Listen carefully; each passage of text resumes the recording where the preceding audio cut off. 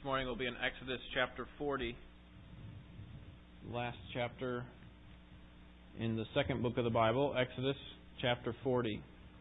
Today we conclude our study in the book of Exodus, and the book can be broken down into two main sections, if you remember, all the way back to the very first time when we did an overview of the book. And the two main sections are these: God delivers His people, chapters 1 through 18, so that they may worship Him, chapters 19 through 40. God had said this from the beginning when He called Moses from the burning bush. He said, "You are going to tell Pharaoh to let my people go so that they may worship me."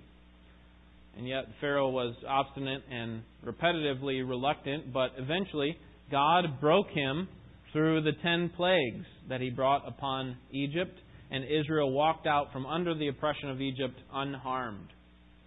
Pharaoh changed his mind about letting them go almost immediately, really just a couple days after he had let them go. And so he sent his army to pursue them, and God delivered Israel through the Red Sea. Again, not one Jew was harmed, and so the end of that miracle was the people of Israel singing praise to God following what He had done there at the Red Sea. Well, from there, God led them to Mount Sinai so that they would hear from Him and learn what He required for them to worship Him on His terms. And along the way, they forgot God, and they forgot about the way that He had provided for them. And so God had to remind them in a couple of ways. And so those first 18 chapters are all about God delivering His people.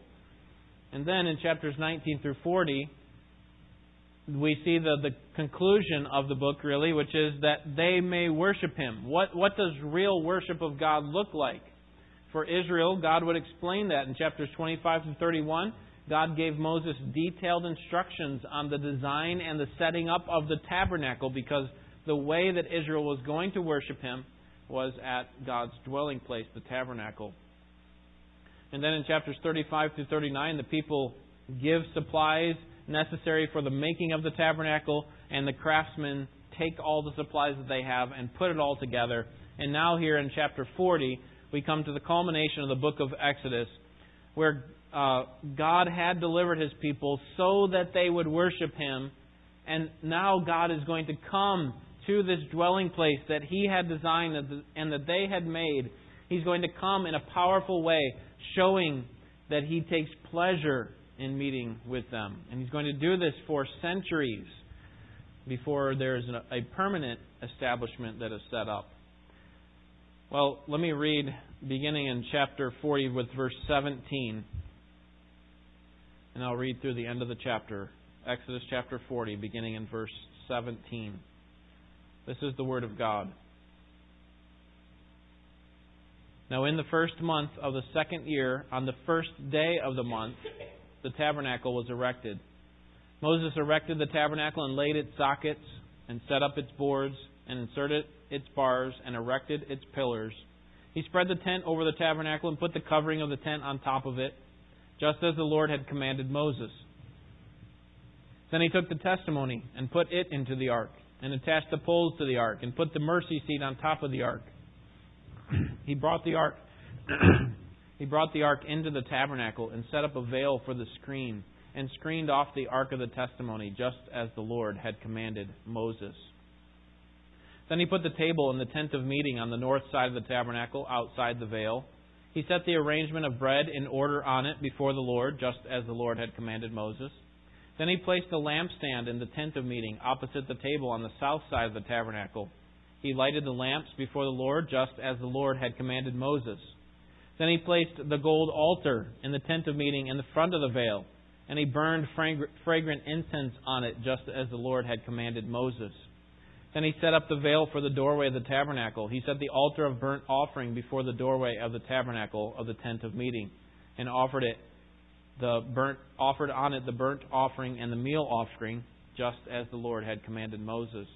He placed a laver between the tent of meeting and the altar and put water in it for washing. From it, Moses and Aaron and his sons washed their hands and their feet.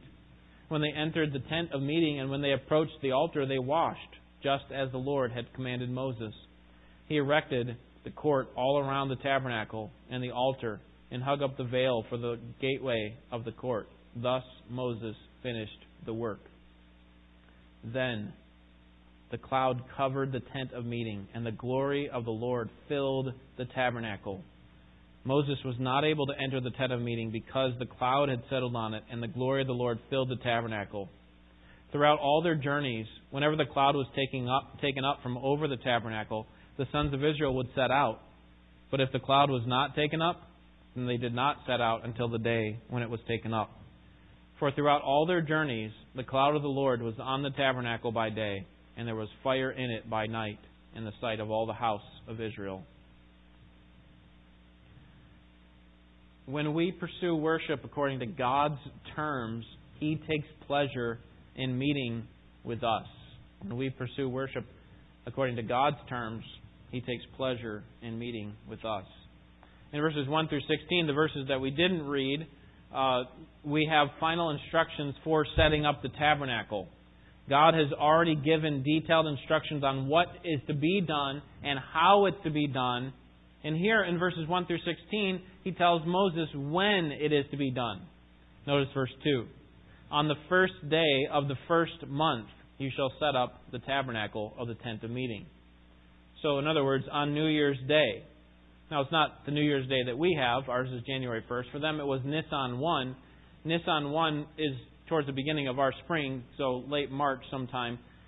But the reason that it's recorded for us is because it helps us to see how long it's been really since the Passover. The Passover happened on Nisan 14, so they're only 13 days away from the 1-year anniversary of the first Passover. And I don't think this is a coincidence. I think the timing of the establishment of God's dwelling place was important because God is setting it up just a few weeks before they would celebrate Passover, be reminded of what God had done for them. In verses 3 through 8, the setup of the tabernacle and the furnishings, God again reminds them of what they're supposed to do. Verses 9 through 11, the consecration of the tabernacle and its furnishings, that they're supposed to set these things apart by anointing them. Verses 12 through 15, the consecration of the priests. Remember, God cannot be worshipped any way that we want to, but He must be worshipped on His terms, and since He is holy, He has to bring about some kind of a cleanness, and for them they needed to be ceremonially clean. The whole tabernacle had to be clean. The priests had to be clean. And notice how Moses responds in verse 16. Thus Moses did, according to all that the Lord had commanded him, so he did. And then you should have noticed, as we were reading, verses 17 through 38, that there was a phrase that was repeated multiple times, I think 7 or 8 times. In verse 19, we see it for the first time, just as the Lord had commanded Moses. End of verse 21, just as the Lord had commanded Moses. End of verse 23, the end of verse 25, the end of verse 27, the end of verse 29, and then the end of verse 32, just as the Lord had commanded Moses. And the point that we ought to draw from this is that Moses is paying careful attention to what God had told them about how He wanted worship to be done.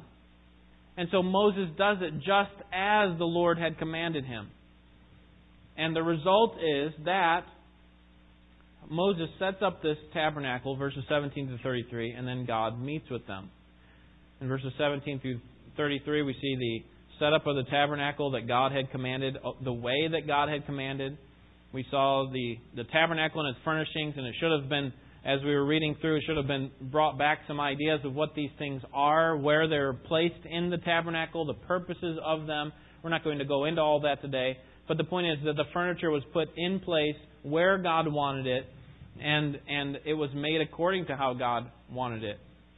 Notice in verses 26 to 28 that Moses here is functioning as the high priest. Then he placed the gold altar, verse 26, in the tent of meeting in the front of the veil, and he burned fragrant incense on it. In verse 28, then he set up the veil for the doorway of the tabernacle. It is Moses who's acting as the high priest, so to speak, and that's because the priests were not officially ordained until Leviticus chapter 8, which is the next book in your Bible. In verses 31 and 32, Moses and Aaron are ceremonially cleansed in verses 31 and 32. And then notice verse 33 at the end of the verse. Thus Moses finished the work. So God had given all these commands, starting back in chapter 25, a long list of commands, very detailed, how it would be done, and in the exact way that God wanted it, what kind of materials were going to be used. And then in chapters 35 to 39, the people give to that work in order to provide for all these materials. God allows them to give out of a grateful heart, and they give, in fact, more than what was needed. And then Moses has the craftsmen put these things together. Moses sets it all up, and this is kind of the final quality control, making sure that everything is exactly as God had commanded him. And the result is that when Moses follows God's design for worship, God, verses 34 through 38, is happy to meet with His people. God here in verses 34 through 38 takes up residence with His people. We see that He meets with them on the first day of the second year, verse 17. Now, in the first month of the second year, on the first day, this is this Nisan 1, their New Year's Day. God here is meeting with them. Now, I want you to notice the first word in verse 34, because this is where it shows that God is meeting with them. The word is then. And I believe that this is connecting us to the previous passage, verses 17 to 33, the actions of Moses. And what was that common phrase? Just as the Lord commanded Moses, over and over again. He did it just as God had said. And then the next word, verse 34, then. We could say God met with them. I think it's because the direct result of careful obedience to God's instructions for worship results in spectacular and unmistakable presence of God. Now, this is not the first time that the glory cloud had been seen by Israel. Remember, they had seen the glory cloud in the wilderness when it was leading them out of Egypt to the Red Sea. Remember, it stopped, and then when they had their backs to the Red Sea and Egypt was coming at them, the glory cloud actually went behind them to protect them until they could cross through, and then it went back out in front of them. So they had seen it there. They had also seen the glory cloud at the top of Mount Sinai. This is where Moses went to receive the law, and he was up there for 40 days and 40 nights. And they had seen this cloud. It was like a billow of smoke continually going up, as if the mountain was on fire. And this glory cloud, as we'll see in verse 36, is going to continue to lead them. This is not going to be the last time that they see this glory cloud. That is the manifestation of God's presence. But this is a special evidence of God's nearness, because in chapter 25, verse 8, God said to construct the tabernacle so that He would dwell among them. They constructed the tabernacle according to how He wanted it, and now He's going to dwell among them. He's going to dwell not in front of them, just in front of them when He leads them to the various places in the wilderness, but actually in their midst. Do you remember where the tabernacle was set up? It was actually in the center of their camp. All the other tents were set up around the tabernacle so that God is at the center of what they're doing. That He is in the midst of them. He is dwelling among them. And this was a wonderful reminder and blessing for Israel that God was not going to leave them, that God was with them. God wanted to make it clear that He was near, but He also wanted to make it clear that He was holy. And that's why Moses, verse 35, notice, Moses was not able to enter. Now the text does not clearly tell us why Moses is unable to enter the tabernacle. One author suggests that God's glory has filled the tabernacle, and following this glory cloud, when they move on, when the glory cloud moves on ahead of them, it will lead them, and from now on it's only going to hover above it, but this time it actually came into it. But I think we have other evidence in Israel's wandering, Israel's going through the wilderness, that God actually comes into the place where the mercy seat is. That's kind of the point of it, that the high priest is actually goes into the Holy of Holies, and he's able to meet with God, not just meet with the Ark of the Covenant. And so I don't accept that suggestion by the author. there of the commentary. But it is clear that, notice verse 35, that Moses cannot enter. Notice why. Moses was not able to enter the tent of meeting because the cloud had settled on it and the glory had filled the tabernacle. God did take pleasure in meeting with His people, and the presence of God was evidence that God was near. But Moses could not enter because God was in the tabernacle at that time. Apparently, it could be simply that Moses was not the official high priest that would be established and only the high priest could come in. It could be that God's glory was so profound at this time that not even Moses could come in any part of the tabernacle. He had to stay out in the courtyard. But whatever the case, God comes in a powerful way to show that He is near. And I think this presence of God here in this place in the book of Exodus helps us to see that Israel truly repented. Remember at the base of Mount Sinai, which is where that's where their camp is. It's really at the base. But as Moses goes up to the top, as he's away, what's happening down below? Right? Aaron is saying they're complaining to Aaron that Moses is gone. He probably left us. They're probably never going to see him again. And Aaron says, "Bring me all of your gold earrings and bracelets and everything that you got. It's gold." And he crafts out of the gold a calf that they can worship. He says, "Here is your God who brought you out of Egypt, and now you go and worship Him." And there's this loud cry of excitement and joy that comes from the camp down below. And Moses comes down and shows that they have broken the covenant with God by smashing the tablets that he had, which had the commandments of God on them. He smashes them at the base of the mountain to show that this covenant's over. Remember what God said? I'm not going to go with them now. I'll send them on ahead, but I'm not going with them. Moses says, wait. They're going to repent, God. What if they repent? Then will you go with them? And they repent. And they show their repentance, I think, through their giving. Primarily the acceptance of their consequences, and also through their giving. They gave all these materials, remember, and they gave more than enough of the materials that were needed. And I think the evidence that God accepted their repentance is seen here in chapter 40, that God actually comes to meet with them. Hey, now I am going to be your God. I am compassionate, gracious, slow to anger, and abounding in love, and I have renewed the covenant. The way that we know that the covenant is renewed is because Moses goes back up and receives another tablet from God that would have those same commandments on them. And so now God's saying, listen, we're entering into this covenant again. Even though you've broken your end of the deal, I still will be your God. I'm going to renew this covenant. And the greatest evidence of that here is with God meeting with them. And what we learn here from verses 36 to 38 is that God continually meets with them and leads Israel. It's not that He says, okay, I saw your repentance, here I am, I'm going to meet with you. What do you have? Do you have anything to say? Do you need anything? Okay, I'm gone. But rather, verse 36 teaches us that, notice, throughout all their journeys, whenever the cloud was taken up from over the tabernacle, the sons of Israel would set out. In other words, this is how they knew when to move to another village or another city. When to move camp. Verse 37, but if the cloud was not taken up, that is, that it stayed in the tabernacle, that's what we should recognize, that God is staying among them, then they did not set out until the day when it was taken up. Verse 38, for throughout all their journeys, the cloud of the Lord was on the tabernacle by day, and there was fire in it by night in the sight of all the house of Israel. God was not going to abandon them, was He? He was going to stay with them all the way throughout their journey. That God was not only near once and gone.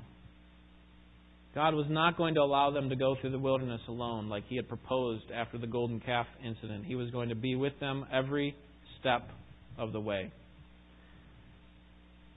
And that's the kind of God that we serve. That's the same God that we serve. We serve the God who is with us every step of the way. That He is with us. He is near to us. He doesn't abandon us. In some ways, for Israel, this is the end of a long journey.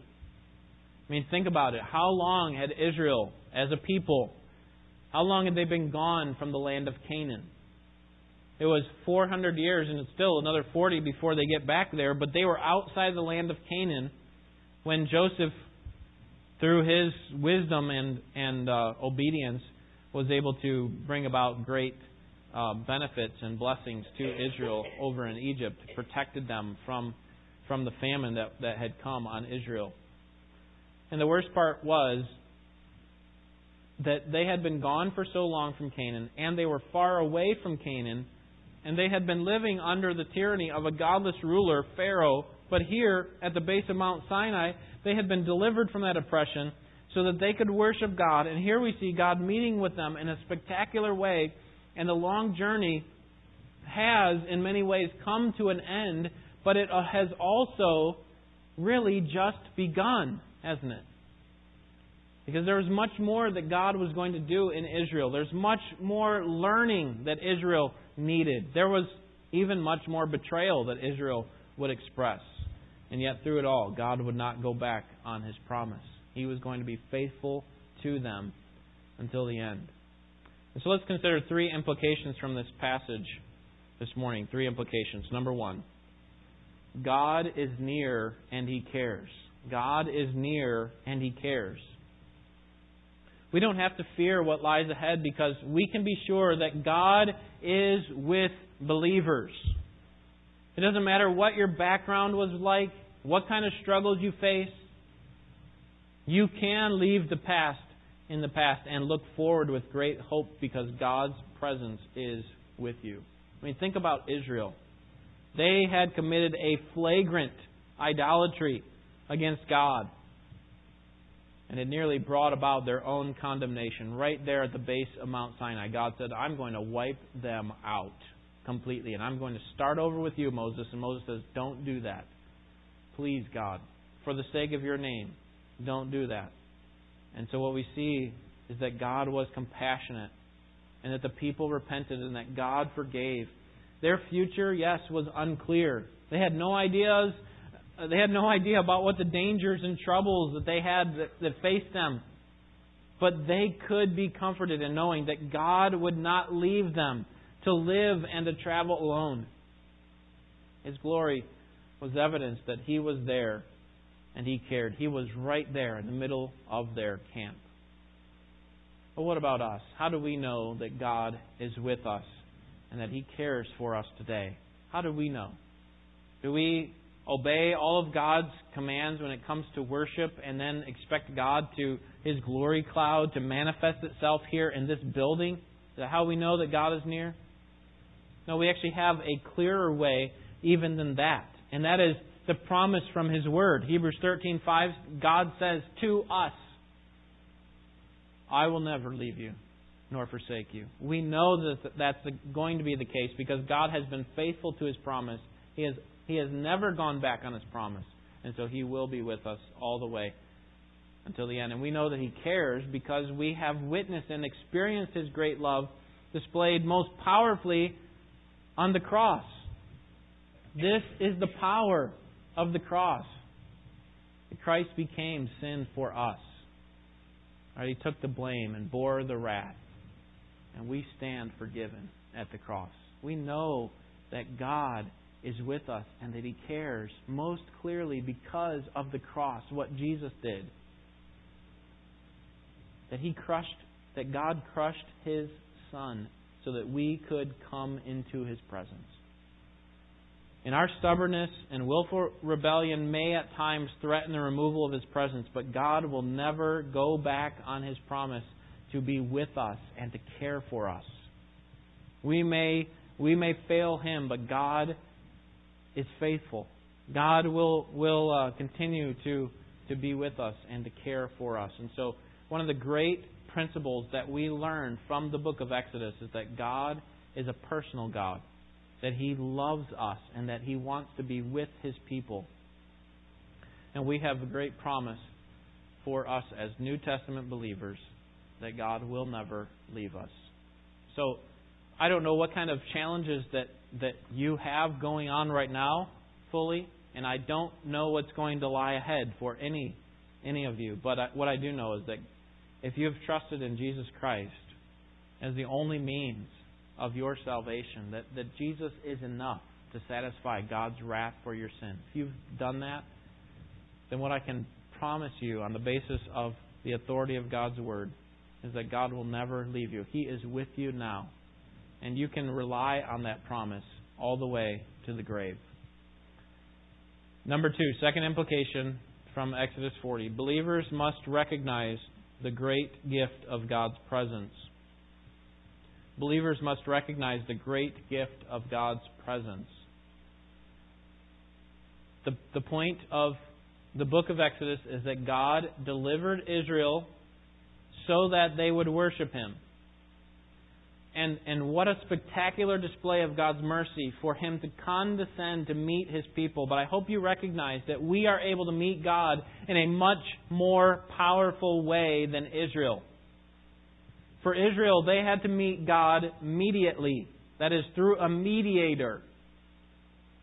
We have immediate access to God. That is, apart from a mediator. Listen to Hebrews 4:14-16. Therefore, since we have a great high priest who has passed through the heavens, Jesus, the Son of God, let us hold fast our confession. For we do not have a high priest, think Old Testament, we do not have a high priest who cannot sympathize with our weaknesses, but we have one who has been tempted in all things as we are, yet without sin. See, Old Testament Israel didn't have a high priest like that was without sin. Therefore, verse 16, let us draw near with confidence to the throne of grace, so that we may receive mercy and find grace to help in time of need. The way that I've explained this is that, yes, there is only one mediator between God and man, and the man is Christ Jesus. But if you think about it, we go to God through the Son. We go to God through God. So we have immediate access to God. We no longer have to go through a fallen human priest, do we? We don't have to go to someone who's the leader of a church and say, I need to talk to God. Can you talk to Him for me? We don't have to have someone go into some special room, the Holy of Holies, in order for someone to meet with God and to offer atonement for our sins. We now come to God through Jesus Christ. We come to God through God. We go directly to Him. That's why the author of Hebrews says, now we can go boldly to the throne of grace.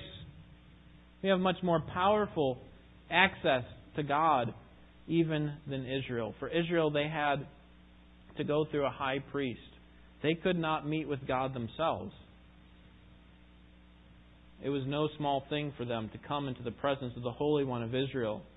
For them, remember, it required cleansing and atonement and consecration, covenant, forgiveness. And it couldn't just be anyone that came to Him. You couldn't just barge right into the tabernacle, open up the veil, and walk into the Holy of Holies and say, God, I'm here to meet with you. You'd be struck dead because that was not done according to God's term. Instead, you had to come through a high priest. But what is it about us that makes us more special than the Israelite believer? What makes us more special than the high priest even? Remember, the high priest couldn't just go in whenever he wanted. How often could he go? Only once a year. And he had to come with a sacrifice. What makes us more special than the high priest in Israel? The answer is that we live on this side of the cross. The veil has been torn in two. We no longer have to bring a sacrifice for our sins because Christ was that sacrifice. Christ is that sacrifice. He sustained, He satisfied, all that God demanded by giving Himself as the atoning sacrifice for our sins. And as John says, not for our sins only, but also for the sins of the whole world. We have limitless access to God. And so we are much better than they in that regard. We are in a much more privileged position. Let's put it that way. Not that we're better people than they are, but we're in a much more privileged position than Old Testament Israel. But I hope you recognize that even you do not have the greatest access to God. That there is coming a day when you will have even better access to God. You will have the best access to God. You see, you now have received the great gift of God's presence, and you can enjoy the benefits of that presence because of Jesus. Because Jesus has the authority to stand in the presence of God. in your place. And you know the rest of Israel's story if you've been a Christian for a number of years. You know that this mobile tabernacle was replaced by a more permanent dwelling place called the temple, some 5 centuries later, with the construction overseen by King Solomon. But as the centuries passed, Israel became more and more apathetic to God's desires, and eventually in Ezekiel 10:18, the Bible says that the glory of the Lord departed from the temple. This happened in the late 6th century BC. And God's glory would not return to that temple until 550 years later, when Jesus comes into the temple to cleanse it. And He responds to the Jews who say, "Who gives you the right to be able to cleanse the temple? Right? To overturn these tables as if you're the authority." Jesus says this, "Destroy this temple, and in 3 days I will raise it up." What we learn from that is God now has returned to the temple in the person of Jesus Christ. That Jesus actually calls Himself the temple. Destroy this temple, this body, and in 3 days it will be raised up again. He's talking about His resurrection. Jesus is the dwelling place of God. But after Jesus left, we took on the name of the temple. Paul says, "You are the temple of God." God actually dwells inside of you in the person of His Spirit. But there is greater access coming to God than we currently have. And that is in the millennial kingdom, where the Jerusalem temple will be a reminder of God's presence. But the greatest time will be in the eternal state when Revelation 21:22 says this. John says, "I saw no temple in the New Jerusalem," this new city, this new heavens, new earth. "I saw no temple in it." Why? Because the Lord God, the Almighty, and the Lamb are its temple. God sets up His dwelling place on the earth, on the new earth. And now we will be able to see the triune God face to face. We will not ever be removed from the unshielded presence of God. We will be able to see Him. And so that is the greatest access that we can have. That is the access that we look forward to having. Because in this way, we are often removed from God's presence with our sin and with our finite understanding of who God is. And in the next life, we will be able to see Him face to face. We'll be able to put things in proper perspective, in greater perspective than we have them now. God is near and He cares. Secondly, believers must recognize the great gift of God's presence. And then thirdly, God can use difficulty to draw you to Himself. God can use difficulty to draw you to Himself. In the larger context, God led Israel into Egypt, which started out as a good thing, but eventually when another Pharaoh came along who did not know Joseph, he started to oppress Israel, and then God leads them out of Egypt and the oppression, but then there's difficulty all along the way, and then in the end, what was God doing? He was doing what we see here in chapter 40. He's getting them to a place where their hearts will be repentant and wanting to have His presence. And He's bringing them to a place where He would meet with them. God used that difficult 400 years to bring them to a place where He would meet with them. And God may use something similar in your life, a difficulty to bring you to a place of trust and dependence on Him, a place where you have become serious about your repentance, so that in the end you will get the great privilege of meeting with God.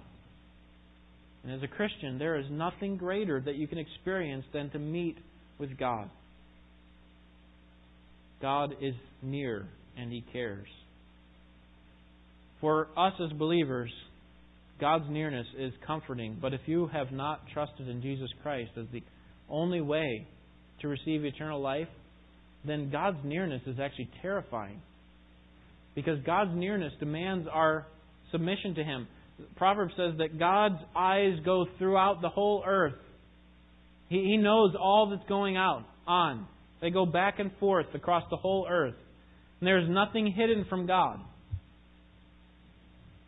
And so God's presence, God's nearness can actually be terrifying to someone who has rejected Him. And so I encourage you today to make sure that you have a proper relationship with God. And the only way that that relationship can come is through through believing in Jesus Christ and the finished work that He's done on the cross. That He has provided for you the atonement that you needed in order to pay for your sin. You cannot pay for your sin apart from the atonement of Christ.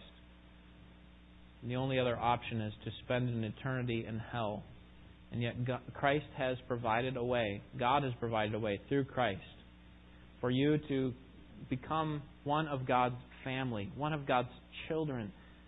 And He does this so that you, like all of His creation, ought to, so that you will reverence Him and appreciate His presence and recognize His mercy and give your lives in glad submission to Him. And so we happily follow God. We do exactly as God commands us because we know that His ways are best, even when it doesn't seem like it. God is leading us to a place where we are in the best place possible, and that is in His presence. Or His presence is near us. And so whatever you're going through, God is using it to bring you to a better place where God is with you. Let's pray. Lord, we're thankful for the example of Israel and how You used them to enlighten us about our hearts and about who You are and about Your provision throughout this whole journey from the crossing of the Red Sea all the way until they got into Canaan. You would provide for them by allowing them to have clothes that would not wear out. You provided manna for them so they could eat every day. You often provided water for them in spectacular ways. And yet we see ourselves in Israel because we fail to see Your hand in our lives at times. And we doubt You and we don't know where You're leading us. But we praise You that You give enlightenment to us through Your Word, as Your Word explains to us who You are and what You are doing in a limited way. We can't fully know everything that's going on in our life and why it's going on. But what we do know is that You are in it and You are accomplishing all things for Your glory. And that for believers, You are accomplishing all things for our good. And so we praise You for that, and we look to You for grace. And we pray that You would help us to take seriously our worship of You, both corporately and privately, and that we would experience in a powerful way, regularly, Your presence. Know that You are near, even in the times when we walk through the valley of the shadow of death, the darkest times in life. May we recognize Your presence. May it be like a bright light shining through the clouds. And may we know that You care and look to You for help, we pray in Jesus' name. Amen.